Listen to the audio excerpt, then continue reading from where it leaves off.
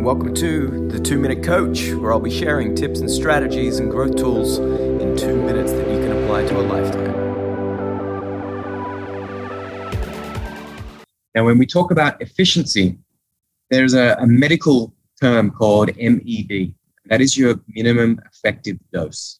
We tie this into another strategy that we work with our executives and our corporate teams when we're doing in-house training, all right, that Pareto principle. Well, we take it to another level and we look at the MED, or the 95-5. So my priority is to help clients identify the 5% of activities that lead to 95% of the results. That means that even within 80-20, there is 75% of those tasks which are not going to be super productive to those outcomes. So if we can narrow it down even more and focus only on the 5%, we've just eliminated many options and variables that are just taking up bandwidth and our capacity distraction. So that MED allows us to identify our most productive state, the most productive tasks that are going to lead to the greatest production without burnout, without fatigue.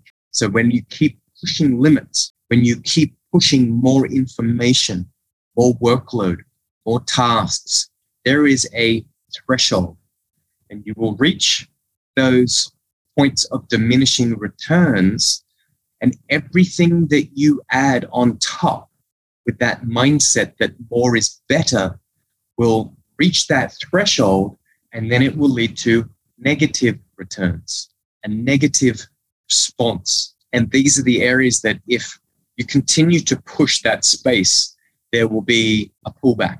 There will be a major correction, and that's where you'll end up spending more time sick, out of work, unproductive, stressed, that will have those negative consequences. So breaking it down to identify the 5% of activities that lead to the outcomes that you seek is all part of the 95-5 and the minimum effective dose.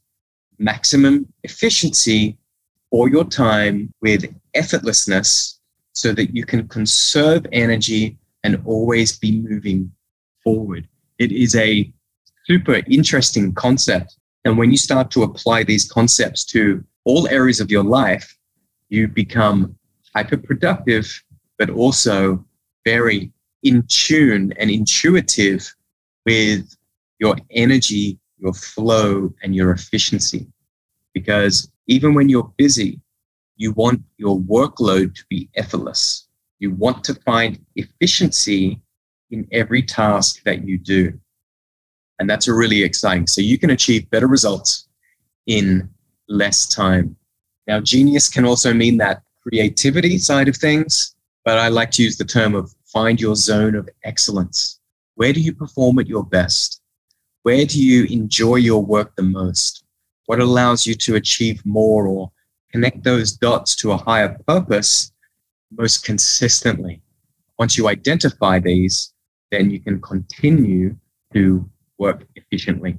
Thanks for listening. Make sure you hit that subscribe button so you never miss future episodes, and would love to get your feedback, so please give us a review on iTunes, Apple Podcasts, and Google Podcasts so that we can share 2-minute growth tools with the world.